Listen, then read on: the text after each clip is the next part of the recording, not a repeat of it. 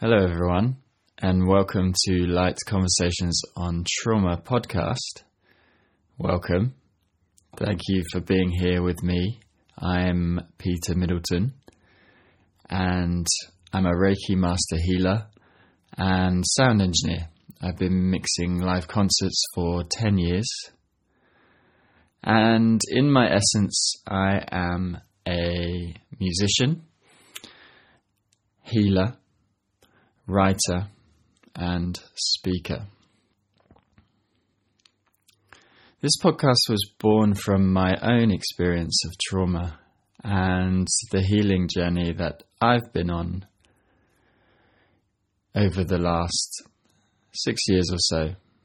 And it was born from the areas where I felt unsupported, whether it be from health institutions not being designed for the exploration of trauma, family members and friends not understanding how to listen and support a trauma journey, or my own confusion around what was happening to me. So I wanted to set up a safe space where anyone can digest trauma and hardship without shame and stigma. Let me be clear. This is not a space to normalize disorder or anyone that identifies with their trauma with what Eckhart Tolle would call the pain body. I see you and I respect your right to choose and live the way that you would like to live. However, this is a space for people who want to move from surviving into healing and growing.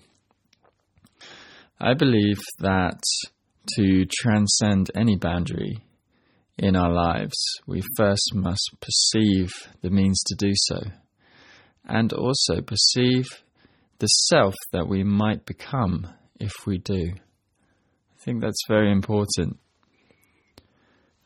Personally, as I've said, I'm not a coach or a therapist. I'm just a human being on their own messy and beautiful journey.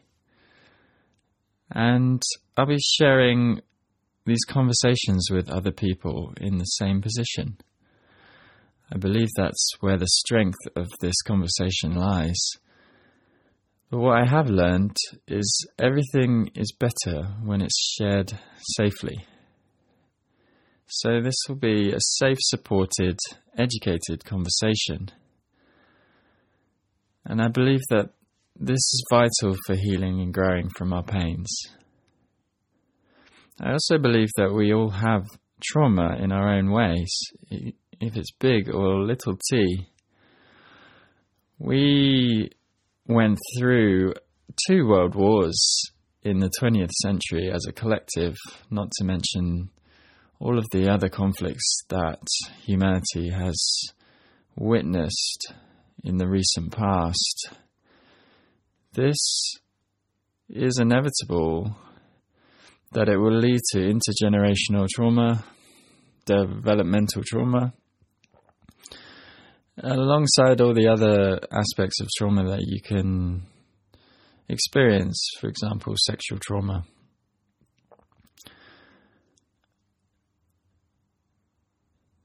I just wanted to talk a little bit about the definition of trauma. One that I really resonate with is one that I heard from Thomas Heuvel, who's a mystic and teacher and educator around trauma. He mentions trauma as the frozen aspects of ourselves, and it very much suits Dr. Bessel van der Kolk's descriptions of how the body keeps the score. And also Dr. Peter Levine, how he describes the somatic experience around trauma. So I like to see life as a river that we are flowing with, the river of thought, if you like. And trauma would be the frozen pieces of ice, perhaps in winter or early spring, that lie at the edge of this stream. Now, as you can imagine, those traumas stay unless the stream rubs up against them and starts to thaw them. And for example, if any more hardship comes into our lives, or we perceive hardship, that could be considered as snow, for example, in this analogy. Now, if pieces of snow fall in the river, they might just be easily dissolved and become the river. But if they fall on the frozen aspects, they fall on the ice, then they become another piece of the trauma. So we can imagine that these aspects become heavier and heavier until one of them might break off into the stream to be dealt with, or they might become too heavy for us to carry in our lives. So in this way, it's my belief that trauma wants to be seen and to be healed and to be integrated,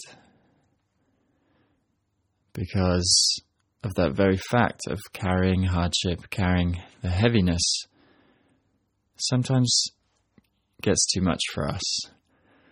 And often what I find through my life is the trauma and the frozen aspects of myself come out most naturally in relationships, because that is where people ask of me to be my full self. So my own personal journey, I went through sexual trauma when I was a child,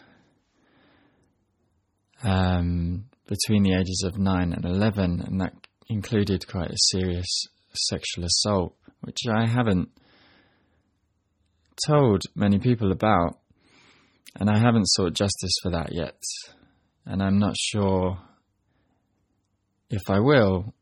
I'm still on my own journey with that. And separate to that, my grandpa fought in World War II. He was in some of the fiercest fighting in World War II. He drove tanks in the Irish Regiment, a fact which I am extremely proud of him for. And he came back after the war with PTSD,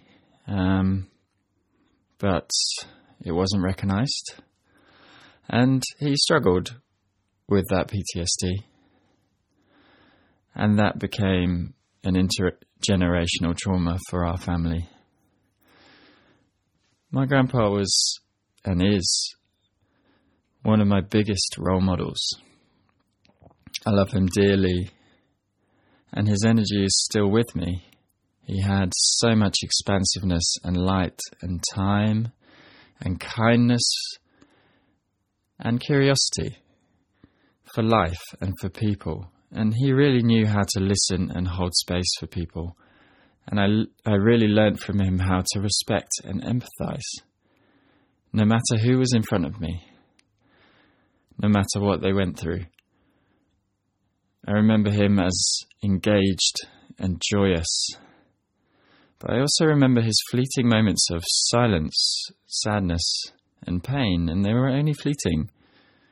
But I do remember that, and every November he would retreat into himself and spend a few days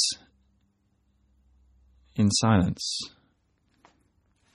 So I just wanted to acknowledge, I know you're out there somewhere, Grandpa, pushing me on to do this, and I thank you.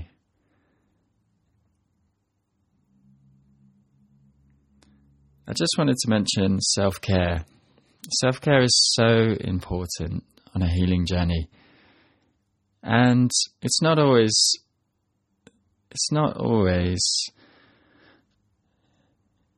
the explicit voices that we have around self-care, like you need to look after yourself. It's also those kind of distractions and frantic energies that we get when we're too anxious and overloaded, and we kind of need that inner parent to step up and say, hey, take a break, go do something for yourself, get a cup of tea, know your self-care routine, maybe go exercise or walk in nature.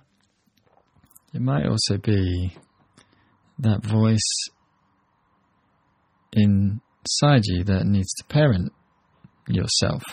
And through my research into inner parenting, I've come to realize that authoritative parenting is the healthiest model of parenting children, and the immature aspects of ourselves, our childhood selves, are those voices that we still carry from our childhood. They are essentially our immature versions of ourselves. So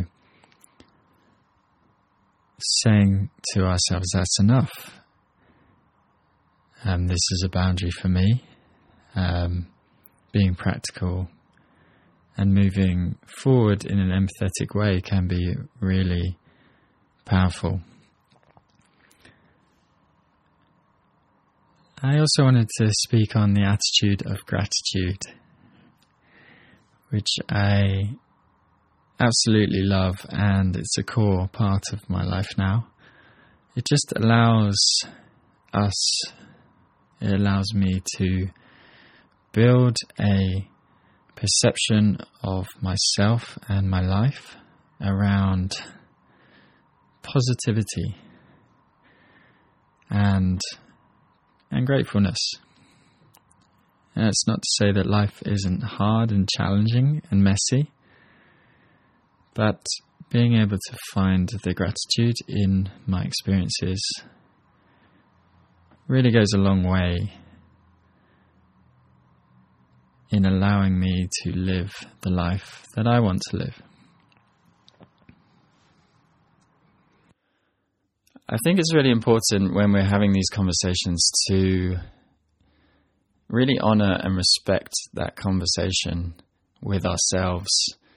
If you're feeling uncomfortable during any of these conversations, please pause the conversation and take some time to sit with yourself, understand what it's saying to you, what this conversation is saying to you personally in your life.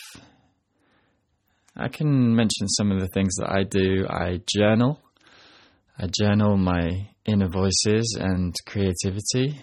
I am engaged in morning pages, which is the artist's way, and also inner parenting workshops that I've done. I also do breathwork, Wim Hof style, and obviously through my Reiki meditation, I'm able to provide myself some self-care there. I go for a run regularly, I look after my body, I practice karate, and I'm very, very keen on nutrition to look after this one body that I have. I also wanted to mention that I take psychotherapy once a week at the moment for the exploration of trauma, and I'm engaged in men's work with Man Talks Alliance community.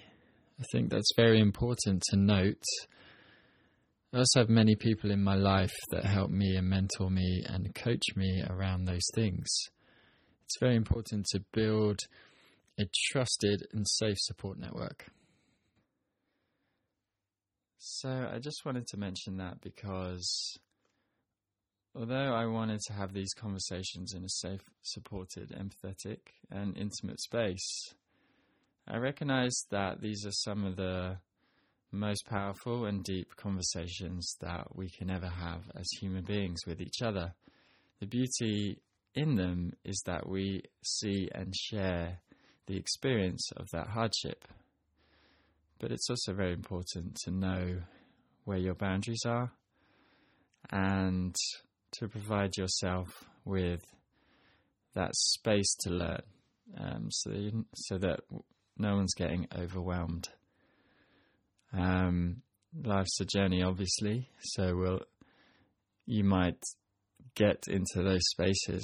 I have frequently got myself into the overwhelmed space and had to self-care myself back into integration and understanding.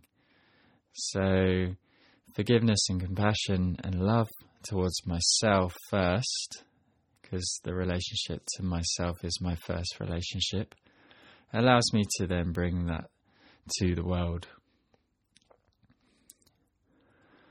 I think the only thing left for me to say is that I'm really excited to have you here, and I want to welcome you wholeheartedly.